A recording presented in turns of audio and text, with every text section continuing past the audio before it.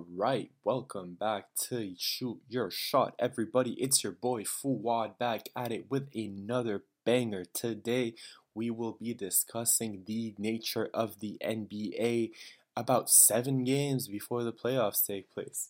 Isn't that crazy? It's literally almost playoff time, and I can't wait to cover that in more detail.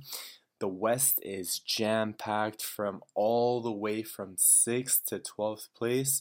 We got like 1 game separating every single team from 6th to 12th. So honestly, it's going to be a roller coaster ride for the last 6, 7, 8 games. Every team has to play.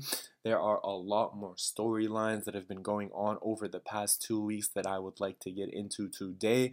And I am so excited to be reporting live to you guys on Shoot Your Shot. So, getting right into the news, I want to talk about how De'Aaron Fox, Shai Gilgeous-Alexander, and DeMar DeRozan, KD, and CJ McCollum are basically kind of bringing the mid-range game back. So we all know when the 2018 Houston Rockets became a household name that we have kind of already been seeing the mid-range shot dying because of stats preferring you taking a layup or shooting a three.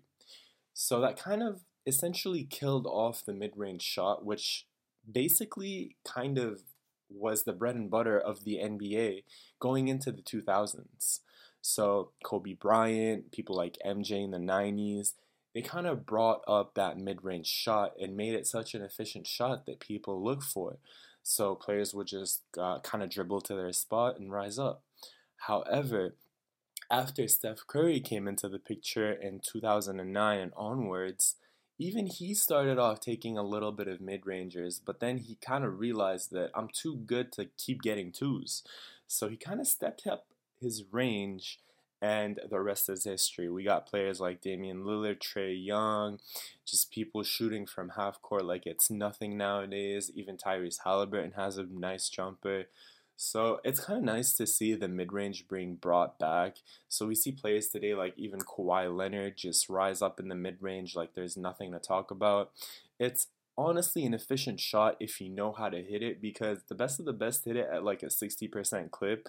And honestly, that's just as good as hitting 40% from three, which is really hard. Like the league average is around 36%. So if you're hitting 60% of your mid-rangers, I'd honestly rather you take that, because at the end of the day, even analytics agree with me that it is the most efficient shot, but only if you're hitting it at that clip, which is quite hard. So only a few people that I mentioned earlier kind of take it that often because they're that comfortable with it. So it's kind of a nice shot to see being brought back, and especially kind of leading into the playoffs.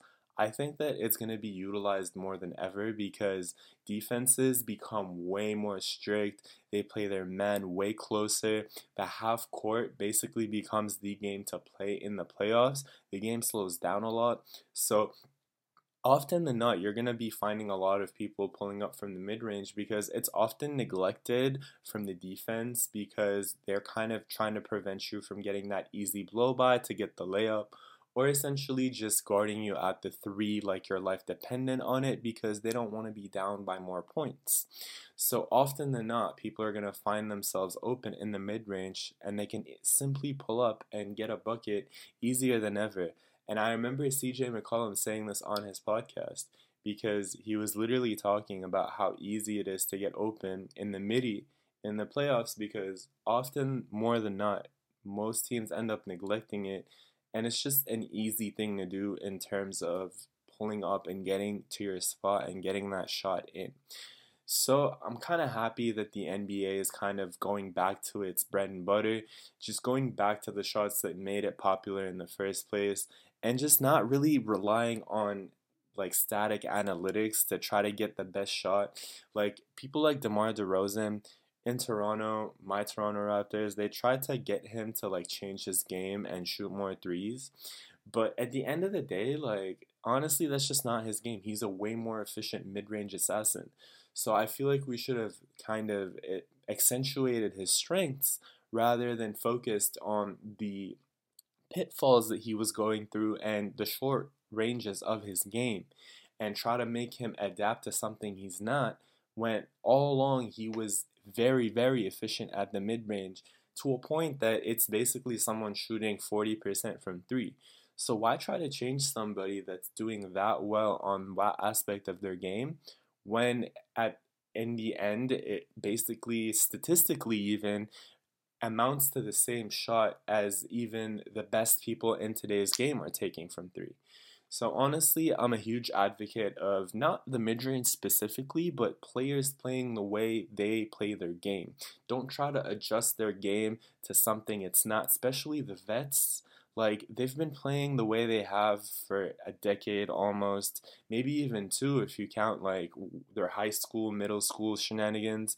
So honestly, like, just let the players do what they're good at. They know their game. They're obviously open to being coached, but not changed. Like, coach them, have them develop better tendencies, especially for them, so the defense can keep guessing and not know what you have coming up next. But essentially, trying to change the way people play, it's just not something I believe players should be going through, because once you make it to the NBA, you have such a valuable set of skills already that you honestly don't really need more skill to prove that you should belong there, and essentially have some random coach try to change your game and influence you to try to quote unquote improve you. At the end of the day, you got there, so you deserve to be there.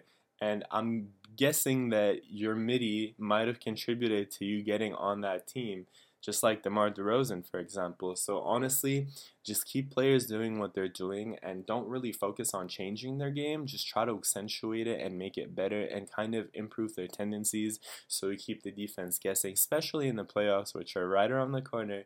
Super excited for that. Super excited to cover that with you guys. Can't wait for that to happen. Honestly, just like I said earlier, every single team from 7 through 12 is literally 2 games apart. So these 7 games that we have waiting right now will be the most important 7 games in every single team's eyes that's in that 6 to 13 spot, because they want to try to solidify themselves as a higher play-in team or simply a playoff team from seats 6 and over. So, like, you've been seeing way too many seesaws in that 7 to 12 region. You got the Lakers finally reaching 500 at 37 apiece, and then only to drop versus Chicago, which we're going to get into that later on this podcast. But I just have to mention how your man Patrick Beverly stared down LeBron on his return from February, his first game back, and he kind of little baby hooked him and just kind of like gave him that too small to LeBron. You know, Pat Bev was on a mission that night, and that was hilarious to see.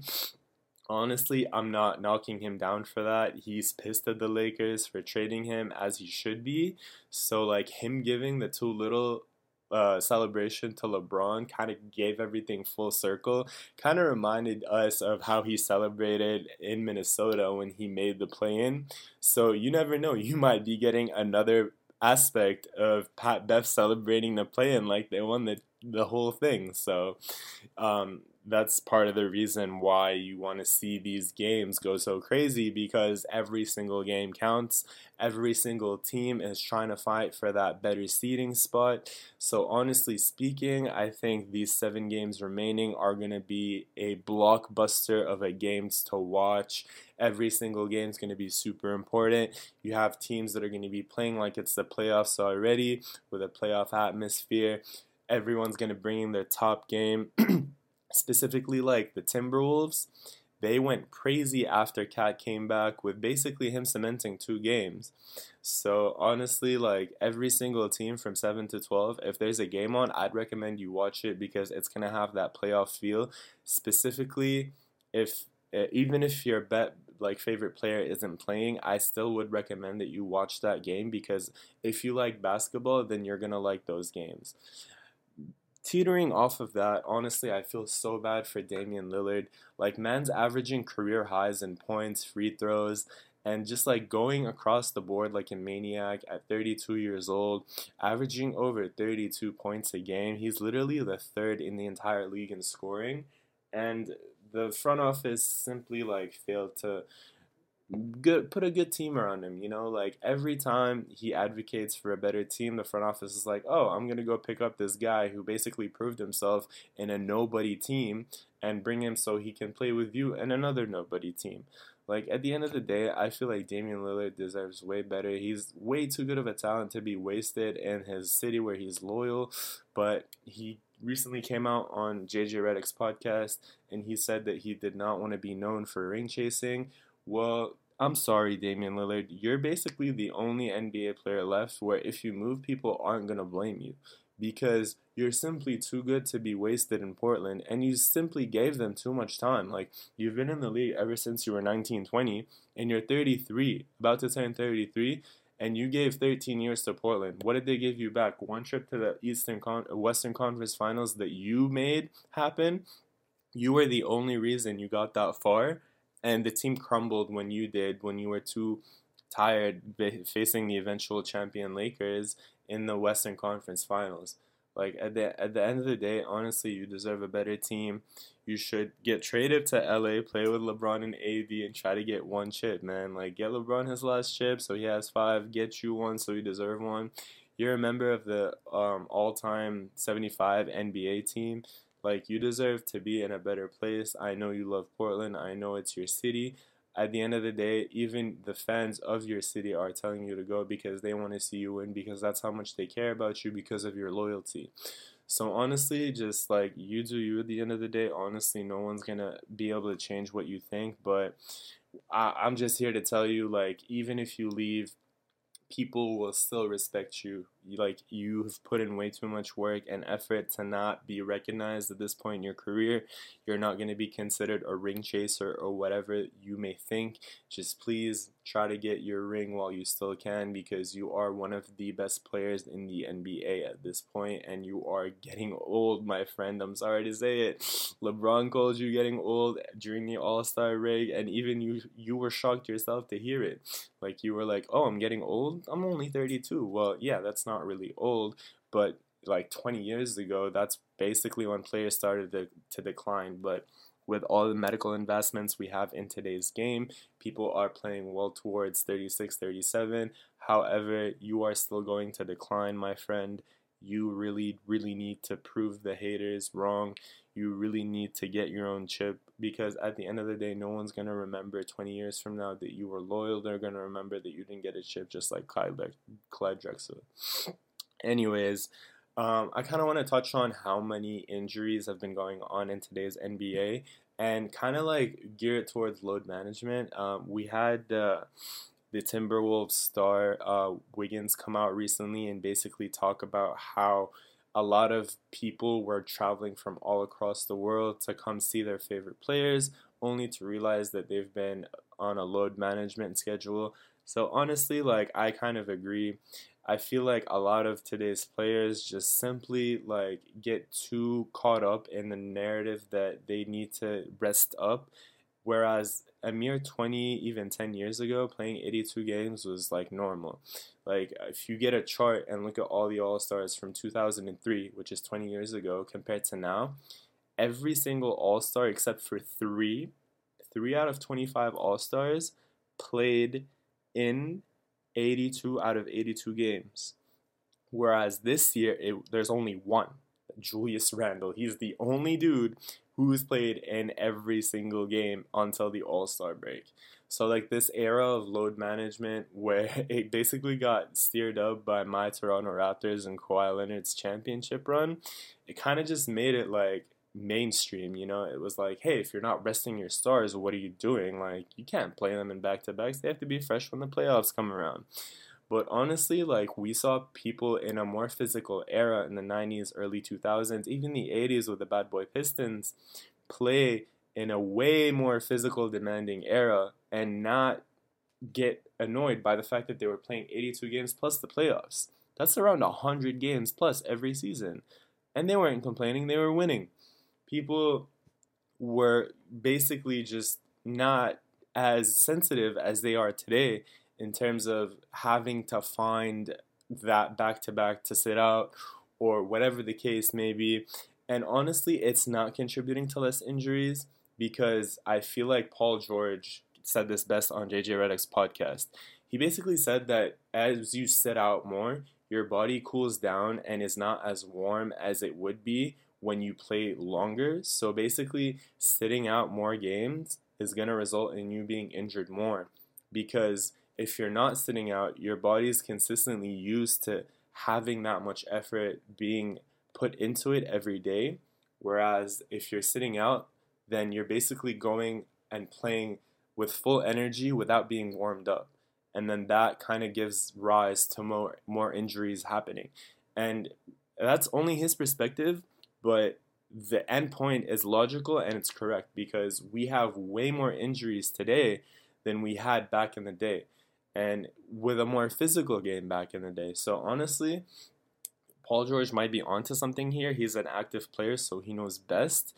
I disagree with people being put on so many load management like programs and initiatives and things along that nature, because at the end of the day, the data is proving that it's not really helping. Kawhi is a separate like issue. I know he kind of got the whole ball rolling when it comes to load management, but at the end of the day, I really think that he didn't really like he had his own reasons. He had like this massive injury and he kind of like outsourced seeing doctors. He didn't let the team be super involved with him, whereas most players aren't like that, and they don't need that program that applied to Kawhi to apply to them. It's just sad seeing like videos on social media of literally like children, like kids that are like 5 to 10 years old, flying like thousands of miles across the country with their parents because they probably don't live in an NBA city or something along those lines, and then just like see their favorite NBA player sitting on the bench instead of playing because that's all they wanted to see. I'm glad that the kid who wanted to see Jimmy Butler at least got to talk to him and meet him. Honestly, to me, that's better than watching him play, but that kind of defeats the whole narrative that players shouldn't be sitting in the first place, especially if you're not injured. I feel like the NBA and Adam Silver have to crack down on this, because if they don't, it's just like the ref thing that we talked about last podcast. It's just simply going to keep going. Wrong calls are going to keep being issued because all they have to do is issue a tweet at the end of the day and say, oh, we can't sleep at night, because there are no repercussions or anything that the league is doing to implement that the refs take this seriously, just like the league is not doing anything so players can stop sitting out and succumb to this load management issue that's very prevalent nowadays. So I really hope the league cracks down on this, even though I'm really kind of hopeless that they're not going to. But at the end of the day, I really hope that they do, because this is something that's just not sustainable in terms of the fan base and the players, because if you think it's saving them from being injured, the data shows otherwise. So honestly, just play. Like, the season's not going to get shortened anytime soon, because the league is going to get even more backlash for making it a shorter season compared to just having players sit out. So honestly, it's like a double-edged sword. I really hope it gets solved sooner than later, because it's really not fun even watching games online without your best player, never mind going to the arena and not seeing them play. That just must be like a stab to the chest. So honestly, um, I'm happy players are coming out to talk about it, but at the same time, like, I feel like it should be a more prevalent issue that's being addressed by like the NBA Players Association or something along those lines. So I feel like small teams that are like winning a lot aren't really getting any credit. Exhibit A, the Kings, like they are literally almost in second place, about to take over Denver for first place. Like, isn't that insane? They have the most efficient offensive rating in the league today, and they have the best positive road record. And no one talks about them. Why? Because they're a small market team that hasn't made the playoffs in 20 years. But like every other day, the Lakers, who are below 500 as of this recording, again after reaching it, are being covered every single day. Why? Because they have the poster boys. They have LeBron James. They have Anthony Davis. They have D'Angelo Russell. They have every single relevant player. They have Magic, or used to have Magic. They had Magic as a GM like a few years ago. So like those names just pull in more views, and at the end of the day, that's what the media's after. They're chasing views. They're not chasing actual news. That's why the whole thing with Draymond Green saying that the players empowerment era has kind of leached on to a better news era, the new news. Whereas the old news is basically just people talking about useless stuff that no one cares about to pull in views because they're using popular names. And basically, how's this going to affect LeBron's legacy, right? Am I right? So, like, basically, I feel like this new era of reporting and news is shedding light on areas that actually want to be covered and people want to hear being covered, as opposed to just like popular news that no one cares about, that the media is just pulling in for like worthless views. Because at the end of the day, I'd rather have less people listening that actually care about what I'm talking about compared to people clicking because they see Russell Westbrook's face and then not know anything I'm covering about Russell Westbrook. So like, I feel like that's why the NBA's media landscape today is a lot worse than what it used to be, and that's why it's kind of promoting this whole players news and like players coming out with podcasts and just like basically covering their own news because they're sick of like having the media twist their narratives and cover stuff that no one cares about just to pull in views. So they're essentially just kind of piggybacking on this concept that this new news era is basically what people actually want to hear because it's authentic and it covers the full story. It's not biased and it's not just covering it for the sake of views and popularity and just to be in controversial topics up so people can start talking about it and pull in more views at the end of the day. So honestly, I'm just really happy that the Kings are getting their flowers on my podcast, you know what I'm saying? So like honestly at the end of the day, like they deserve to be talked about because De'Aaron Fox almost missed the All Star game with his team being in second and him kind of like steamrolling his whole offense, which is, as I mentioned, the top offense in the NBA. And if you kind of take on the offensive rating numbers to heart, this is the most efficient offense in the history of the NBA, scoring 121 points every 100 possessions, which has never been done before. And the media wants to cover how Russell Westbrook is 0-14 in his last 14 starts rather than talk about how De'Aaron Fox is having the year of his life and steamrolling his team that hasn't licked the playoffs in 20 years into the second seed and obviously, or almost, sorry, gonna surpass the Denver Nuggets in first, which is just insane. Like, give the Sacramento Kings their flowers. Everyone saw the Malik Monk trade from the Lakers last year as something that is bad, but now seeing how the Sacramento Kings are in second and the Lakers are basically fighting to stay at 500, not above it, I can say Malik Monk did the right thing by leaving the Lakers. They got another shooter, which is basically not doing the best right now because he has a little drama with the Scottie Pippen situation. If y'all know what I'm alluding to, I don't really want to get into that player's bad business, but let's just say that Scottie Pippen's son is on the Lakers, and so is Beasley, who his dad. Okay, so basically, um, Scottie Pippen Jr.'s mom left Scottie Pippen Jr.'s dad, for Malik Beasley, which is currently on his team. So I don't know if that's the reason why he went from shooting 37 plus, like 38% from three to 34. Maybe he's just getting worse looks. Maybe the LA like purple and gold uniforms getting to him, but it's just like a funny little situation that happened to go along.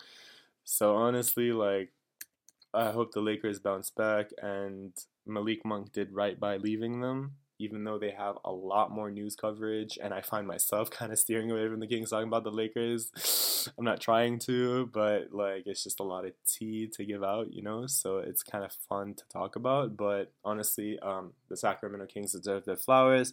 I still think they're going to be a first round exit. I'm not going to lie because honestly, it's just they don't have experience. You know, they're a relatively new team. When it comes to the playoffs, the game slows down a lot. It becomes a half court offense situation, and they're a lot better in transition and things along those lines. Hopefully, Mini Jokic on the Sacramento Kings takes them far. I know Sabonis is such a good player, and he was like such a like everyone looked at the Pacers Kings trade to be like something bad, But honestly, Halliburton and Sabonis are flourishing in their respective teams. So that's one of the few times that one of those trades actually benefited both teams fully. So it was really happy to kind of see them both kind of break out and just like benefit the most, which is kind of the opposite of what happened with the Kyrie situation, which you're going to get into later in this podcast as well. So, moving on from the Sacramento Kings, I just kind of want to mention lastly that De'Aaron Fox has the most clutch points in the fourth quarter in the entire NBA. And they're still not being talked about because they want to see the Lakers at 500. So, honestly, I'm happy the new media is coming about. JJ Redick, Draymond Green, CJ McCollum, KD, they all have their podcasts. They can cover themselves, the news they want to do. But when it comes to the traditional media, man, somebody needs to stop that stuff because it's just not working out. It's just like, it's not. It's just biased. It's not helping anyone. It's just like covering stuff that people want to click on for no reason that don't even get engagement out of it. You do you at the end of the day, I guess. But I feel like if you're gonna do it well, might as well cover maybe the second best team in the Western Conference. I don't know. All right, so I kind of want to go back to talking a little bit about how Damian Lillard has the most loyal genetical chromosome in his body, especially in today's day and age. I feel like the player empowerment has been taken too far into player enablement. So, like, hear me out. So, players are being enabled to do what they want rather than being empowered to do it. So, like, for example, Damian Lillard's having this whole narrative about how he's wanting to stick to his own city, but we're enabling him to leave. And we're kind of putting that pressure on him while telling him that we won't get mad. Whereas the player empowerment era kind of started that whole trend of like LeBron taking his talent step at South Beach and everything along those lines. So honestly, like I touched on it earlier in the podcast, but I just kind of wanted to mention how that kind of teeters off of like enabling someone rather than empowering them, because at the end of the day, like I feel like players are a little bit given too much when it comes to enabling them to do stuff rather than empowering them to do stuff.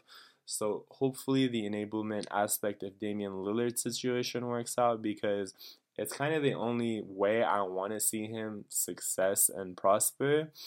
But at the end of the day, even Stephen A. Smith tried to get him to get recruited to the New York Knicks, and that didn't work. So honestly, I really hope he like moves because he is such a good player, as I already said. But we'll see. Time will tell. There's a lot of reports coming out about this summer being a make it or break it summer for the Portland Trailblazers. They have enough cap space. If they trade, like say De'Aaron Sharp and Anthony Simons, they can get like Bradley Beal or something along those lines. But even that won't address their defensive situations. So I just really think Dame should get up out of there. Hopefully we'll see what happens if he signs with the Lakers or the Raptors, which is like not gonna happen. That would be a dream come true. But hey, at least we got Kyle Lowry. He won as a chip, so that is what it is. So we got your man's the Supreme Light Skin Steph Curry come back and drop 50 points on 20 out of 28 shooting. And yeah, it was really nice to see him come back and help his team. While he was gone, Klay Thompson was actually going crazy, averaging about 22 points with 45% from three. So we got to see the actual Klay Thompson back. And staying on this kind of like Warriors segment for a little bit, you guys are kind of undermining the Warriors because they had like a rough start to the season and everything like that. But even when Steph was out and Klay was carrying, they didn't like go under the seventh seed. And two of their best defensive players are out right now. So I just want you guys to think about that. They have the best starting lineup in the entire NBA. When you look at pure starting lineups, they have the best starting lineup in the entire NBA. But their defense is like a bottom seven defense, right? But even with that bad of a defense, they're still managing to click onto that sixth seed. And on top of all that, their two best defensive players are out right now.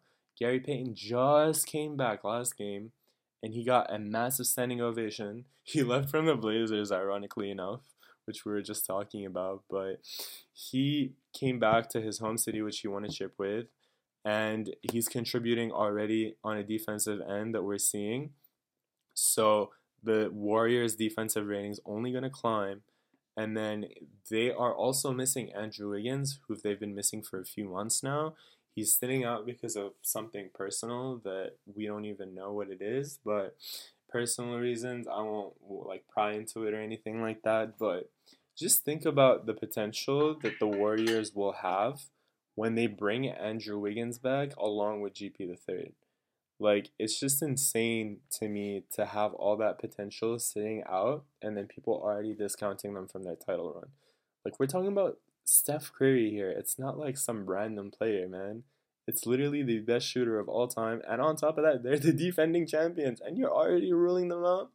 Like, that's crazy. The West is so volatile right now. Like, it just doesn't make sense to rule a team out because they're, like, not that good right now. Especially because that's not the case. Like, they are doing well because their best two defensive players are out. Like, and then Steph was out for, like, a few months and Clay was carrying. Clay's officially back. And, like, you guys know that if you want someone to talk about heating up, Clay's the face of heating up. He dropped like 60 points in 3 quarters. He dropped 60 points with like 3 dribbles. Like, if he heats up and you give him the ball on a catch and shoot, that's touching nothing but net. So please stop counting out the Warriors because I think they're this year's Western Conference title run's dark horse. Because they can either flop out of the first round, which is highly unlikely at this point, but they can, or they can make the finals, which people are heavily discrediting for some reason. So I just kind of wanted to bring some clarity on that front and remind everybody that their two best defensive players are out, and they still have one of the most efficient offenses in the entire NBA. So imagine, like, Andrew Wiggins isn't just a defensive stopper, like, he is a crazy offensive player as well. So, like, the sky's the limit when it comes to this team, man. Honestly, like, if you're discrediting them, then you don't know basketball. Like, I'm sorry, it's just the truth. So I kind of want to move on to the Nuggets a little bit because they've kind of been getting exposed. I'm not gonna lie. Like, honestly, I thought they were way better off because they had like the best record in the West, and they still do. But like after All Star break, they've been like kind of struggling, man. Like, they're 1-5 in their last six, and they're 2-4 with the 26th ranked defense. So like, we all talk about Jokic being like the front runner for MVP, which is not the case anymore because he's been playing so bad after All-Star break, like I'm talking about right now. And Joel Embiid kind of like overtook him for a little hair of being the favorite for MVP, which honestly I feel like he deserves because he's been the runner-up for like 3 years, just like Harden was in the late 2010s. So I feel like Embiid's, it's like about time he gets it, especially because he's not missed as many games as he usually does. He's leading the league in scoring. His team's the second seed in the East. Like, he's doing well. So honestly, I feel like he deserves it this year. Whereas the narrative for like the entire first portion of the year was about how Jokic is gonna three-peat just like Larry Bird did. So, and then honestly, I don't really want to get into this because I'm not like a whole proponent when it comes to like race and stuff. Like, I don't believe you should talk about that stuff, especially in sports nowadays. Like, it's just useless. But like Kendrick Perkins, who's actually like someone I kind of enjoy listening to, he came out and said that like Jokic is getting unfair treatment because he's white. And like the last person to win 3 straight MVPs was also white. And like the only MVPs to win since the 1990s have like been white that haven't led the league in scoring. Like, bro, like, you're literally cherry picking stats. Like, if you went back 1 year, the other player who didn't lead the league in scoring was black, who won the MVP. But you didn't want to mention that, did you? Like, you can't just like pull stuff out of left field and like try to be like racist. Like, the league's not racist, man. Like, it's literally over 70% of the players who are black, and like no one cares about the color of your skin. It's about the game you play at the end of the day. Like, honestly, that was such a weird narrative that ESPN came out and apologized on his behalf. And it just became like this whole situation and ordeal, which like shouldn't have been the case in the first place. But honestly, it is what it is, man. Like, today's world, like, people are just gonna grasp on anything to get a headline. So like, honestly, it could have been worse, honestly. So yeah, I feel like the Nuggets are not doing as well. Teams are literally like kind of exposing, like, for lack of a better word, they fully exposing Jokic on defense. Like, At first, when I talked to my friends about this, like I was saying like, nah, like he's not that bad, like he's a 7 footer, like how bad could he be? But then like I started watching some more like footage. This dude literally does not try on defense because he always has the ball. He's like trying to get that triple double, like he just like watches you lay it up in front of him. Like he just like he swipes at the ball when you're already going up as a 7 footer. Like, dude, just try to get the block. Like odds are you're gonna get the block, trust me. Like you're trying to swipe at the ball, like you have long ass arms, so like swiping at the ball won't help, man. Like you're too slow to swipe at the ball. Just like try to block it. Like he just watches teams lay it up next to him. And like being the top seed, like you had such a massive game differential between the first and the second seed. Now it's only like 3 games because you guys have been losing. You're 1-5 in your last 6. Like honestly, I feel like the Denver Nuggets are way better than they're like portraying themselves to be after the All-Star break. Maybe Jokic just had enough and he wants to like relax for a little bit because like the media has kind of been like portraying this whole narrative about if he wins 3 consecutive MVPs and doesn't make like a finals run, then he's like the worst 3-time MVP in the history of the game or something like that. But I don't really believe that because at the end of the day, like it's a regular season award. It has nothing to do with the playoffs. You can be a phenomenal regular season player and then choke in the playoffs. Like we've seen it with Harden. Like he won MVP. So what? I know he didn't win it like 3 times in a row, but like a lot of players just choke in the playoffs. Like my Toronto Raptors, DeMar DeRozan. That's why we traded his ass. Like because he kept choking in the playoffs, and then we got some dude who buried the best shot in the Game 7 series against Philadelphia. So some players are just like that, man. Some players aren't made for the clutch moments when it comes to the playoffs, but I don't think that should take away from the regular season since it's a regular season award and he has been leading the league in advanced stats for the 3rd year in a row.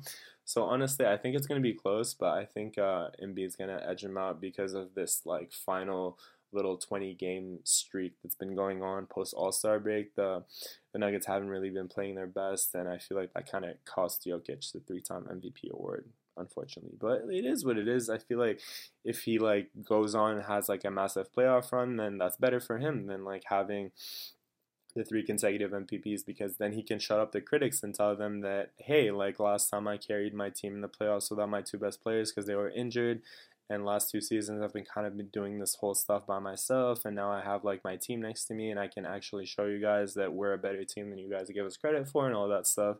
So hopefully we'll see, and I'll be right here to cover the playoffs along with you guys. So looking forward to saying that and covering that as well.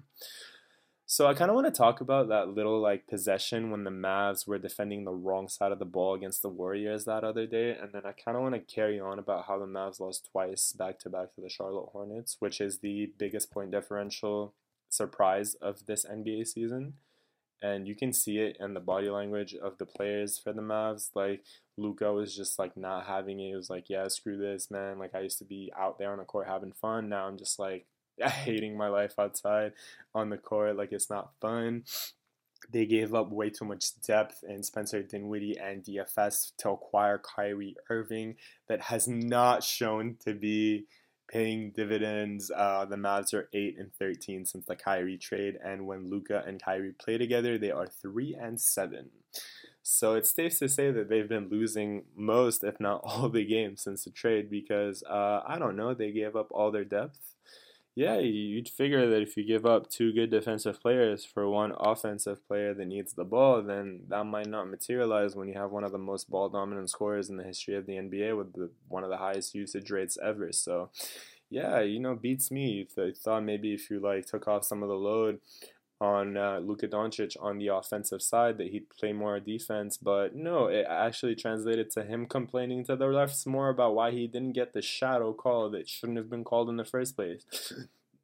He doesn't bother crossing the free throw line on the other side of the court to come back, which is kind of funny because Mark Cuban kind of like decided to contest the league when that whole like Mavs situation happened where the ref like said that it was their ball before the timeout and then like just told the Warriors alone that it was their ball, not the Mavs ball, and then the Warriors lined up on the right side of the court by themselves and Steph Curry got a free assist and Looney got a free bucket with nobody guarding them. And then the game kind of like ended up being a 3-point game. So you just kind of get you thinking, like the Mavs haven't been having the best luck, but also like they did not strategically put themselves up for success.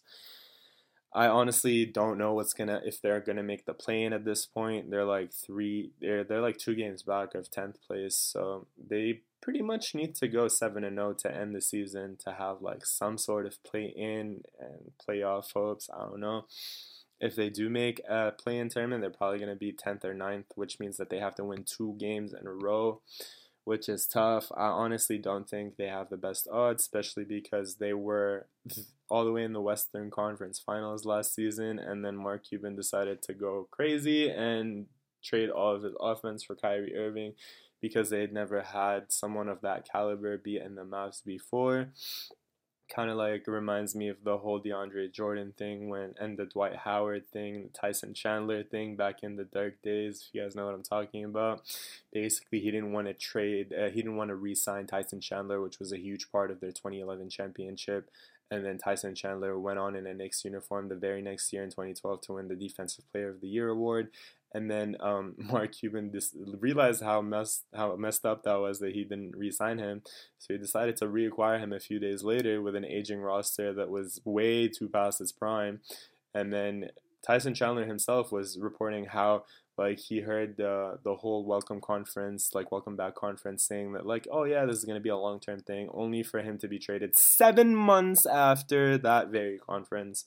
So honestly, like Mark Cuban might be the goat of Shark Tank, but he is not a good owner. I think he just like gambles too much. He doesn't really know what he's doing. He kind of just thought he would outscore teams with Luka and Kyrie, and at the end of the day, they don't even have a top 10 offense. Their offense with Luka and Kyrie is rated the 11th best offense, and they have the 27th ranked worst defense out of 30. So yeah, I think Mark Cuban basically messed up right then and there. So we'll see where the Mavs end up. I don't really know if they're gonna do that well, but I'd love to be proven wrong because I enjoy watching the Mavs. So we'll see what happens. Um, yeah, honestly, like the West is crazy right now. So like every single game matters. Like these these like games in between the 7th and 12th seeds are just like way too tight, man. Like I'm really excited to see what the final standings will look like. I really hope the Mavs kind of make the 10th spot because I don't really want to see OKC with Shea just like taking a bunch of layups and middies. I'm not like not to knock down Shea, like that's his game, but like I just enjoy watching Kyrie and Luka a little bit more than Shea, if you know what I mean. But yeah, so lastly, I just kind of want to talk about the Nets and the Lakers real quick. So the Nets are kind of an interesting story because they were fourth before the Kevin Durant Kyrie Irving trade. Now they're sixth and all the way down close to the seventh spot. So honestly, like some interesting stats that they are really reliant on Mikal Bridges. Like I know that's the best player they got out of the whole trade, but they're like overly reliant on him. Like they have such good defensive wings that start every game that I think their defensive rating should be way higher than what it is right now. So their defensive rating as of this recording is ninth place. They're only allowing around 113 points every 100 possessions. But given the fact that you have like DFS, Mikal Bridges, Cam Johnson, Spencer Dinwiddie, and then like a crazy center, like you guys should be a lot better than you actually are. Like Claxton's holding down the paint. He leads the league in blocks. He leads the league in field goal percentage. Like just being ninth in defensive rating is not gonna cut it with the personnel that you guys have. Like even Royce O'Neal, like you guys just have insane depth when it comes to defensive wings that you could basically start 5 defensive wings, like the Raptors tried to do, but a better version.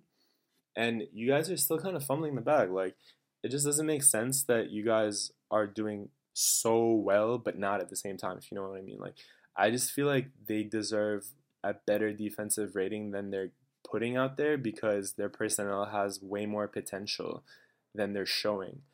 So like just to prove to you guys how much they're relying on Mikal Bridges, they are 5-2 when he scores more than 30 points, and 1-9 when he scores under 30.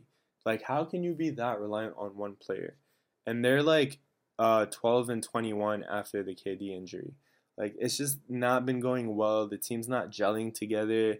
I feel like they might do better next season with like them just having the whole training camp together and like having a full season together. But like honestly, I thought that they had such good pieces and they kind of rekindled their whole like draft compensation that they gave up to acquire Harden.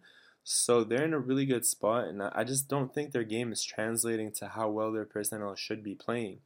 So honestly, like I really hope that they end up making the play in at least so that we can see like how much they do under pressure. But at the same time, like I feel like you should get Mikal Bridges some help where that doesn't really make sense because he does have it. I just think that they need to like figure out how to play better together because they're not getting the most that they could out of this roster because the potential that that roster has is like the sky's the limit basically. And it's just not like translating on the court, you know? Like they had like that insane comeback, the biggest comeback in the league, which we covered 2 episodes ago. And like that's like a really good feel good story, but then they go back to keep losing games.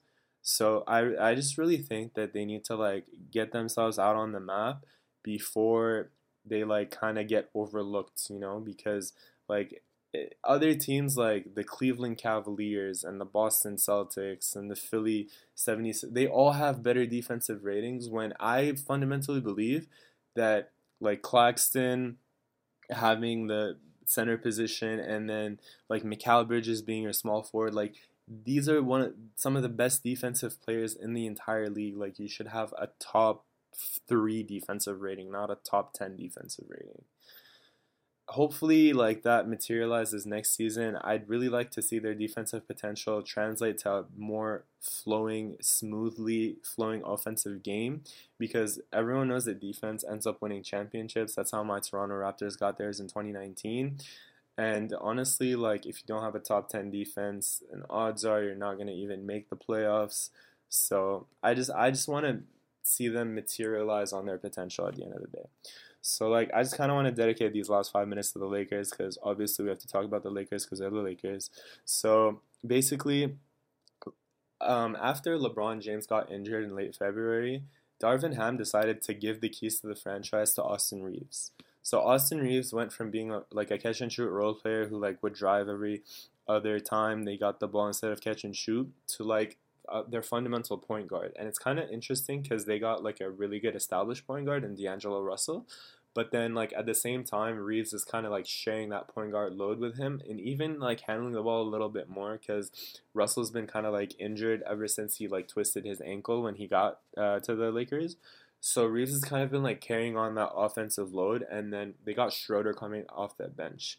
So like I feel like that's kind of a really good rotation to have because Reeves has kind of been learning really well from having that point guard position, handling the ball, making those decisions, getting his teammates open, and he's kind of also been like getting a lot of fouls. So he's been foul hunting like there's no tomorrow. He's been playing really well that ever since the LeBron injury, he's been averaging 18 points, 6 assists, and 3 rebounds on 56% from the field and 41% from 3. And then I feel like the Lakers are going to fumble the bag like they did on half of their good players. And he's like basically the chatter around him right now is like he's going to be a restricted free agent after this season. So the Lakers are thinking of offering him 4 years for 50 million. But like given how he's been playing on the efficiency that he has been playing, like he literally has games where he's shooting like 10 for 12. Like if you only have to take 12 shots and have 20 plus points, then you are going to be in demand in today's NBA because that's hyper efficiency. And I feel like the Lakers are going to lowball him like they did every other player that walked away on them because they're like just being really top heavy like they always were. And like I really hope he stays. Like they let people like Caruso go and you know like things along that nature. So I don't know if he's going to accept his contract because I really think he has the potential to earn way more given his recent gameplay. However, I might be wrong. Time will tell. And it's kind of the last thing I want to leave you guys off with is like how the Lakers basically just touched 500 and they were kind of celebrating like they won the chip, like Patrick Beverly did with the Timberwolves last year when they won the play-in, which kind of comes full circle because Patrick Beverly spoiled LeBron's return, like we discussed earlier in today's episode. And he had the nerve to call LeBron too short to give him that too little celebration after he post-hooked him.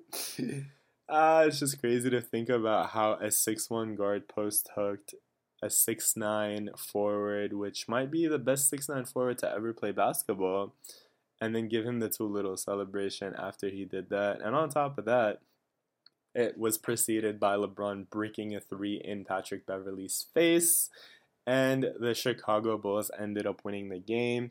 They've low-key been going on a tear. They're 10-5 since acquiring Patrick Beverly. A lot of the people in the Chicago front office and the team members are describing how Patrick Beverly arriving was kind of a tipping point and a shifting point in which they are just playing way better basketball.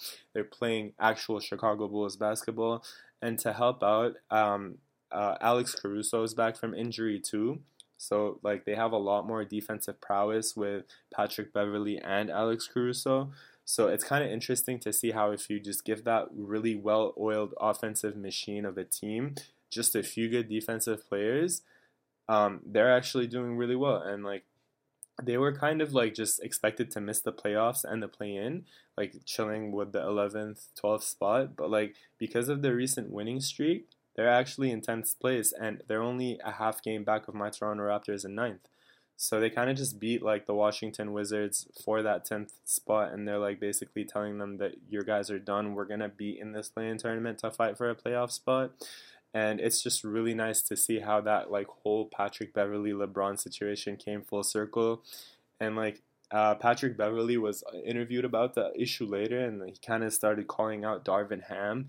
He kind of started saying about how he got him, like, defending more wings rather than guards, which he can, because, like, Patrick Beverly's at 6'1" is going to take on any challenge, but, like, obviously a 6'1" guard defending a 6'7", 6'8" wing is going to be way less effective than him defending, like, anyone from the 6'1" to 6'6" range, because that's just how plain physics works. So, like, he kind of called out Darvin Ham because he got him, like, not playing his actual game, defending, like, way taller players rather than him just being, like, a guard and defending guards and, like, smaller wings. So it's kind of interesting how he called out the whole Lakers franchise. Like, you know, Patrick Beverly's always, like, a big mouth. He's going to do whatever he thinks is right. But honestly, super intrigued because the Lakers play Chicago one more time before the end of the season. So I want to see if, like, Anthony Davis' birthplace and stuff like that, and the fact that LeBron got called short by a 6'1" guard is going to propel them to win next game.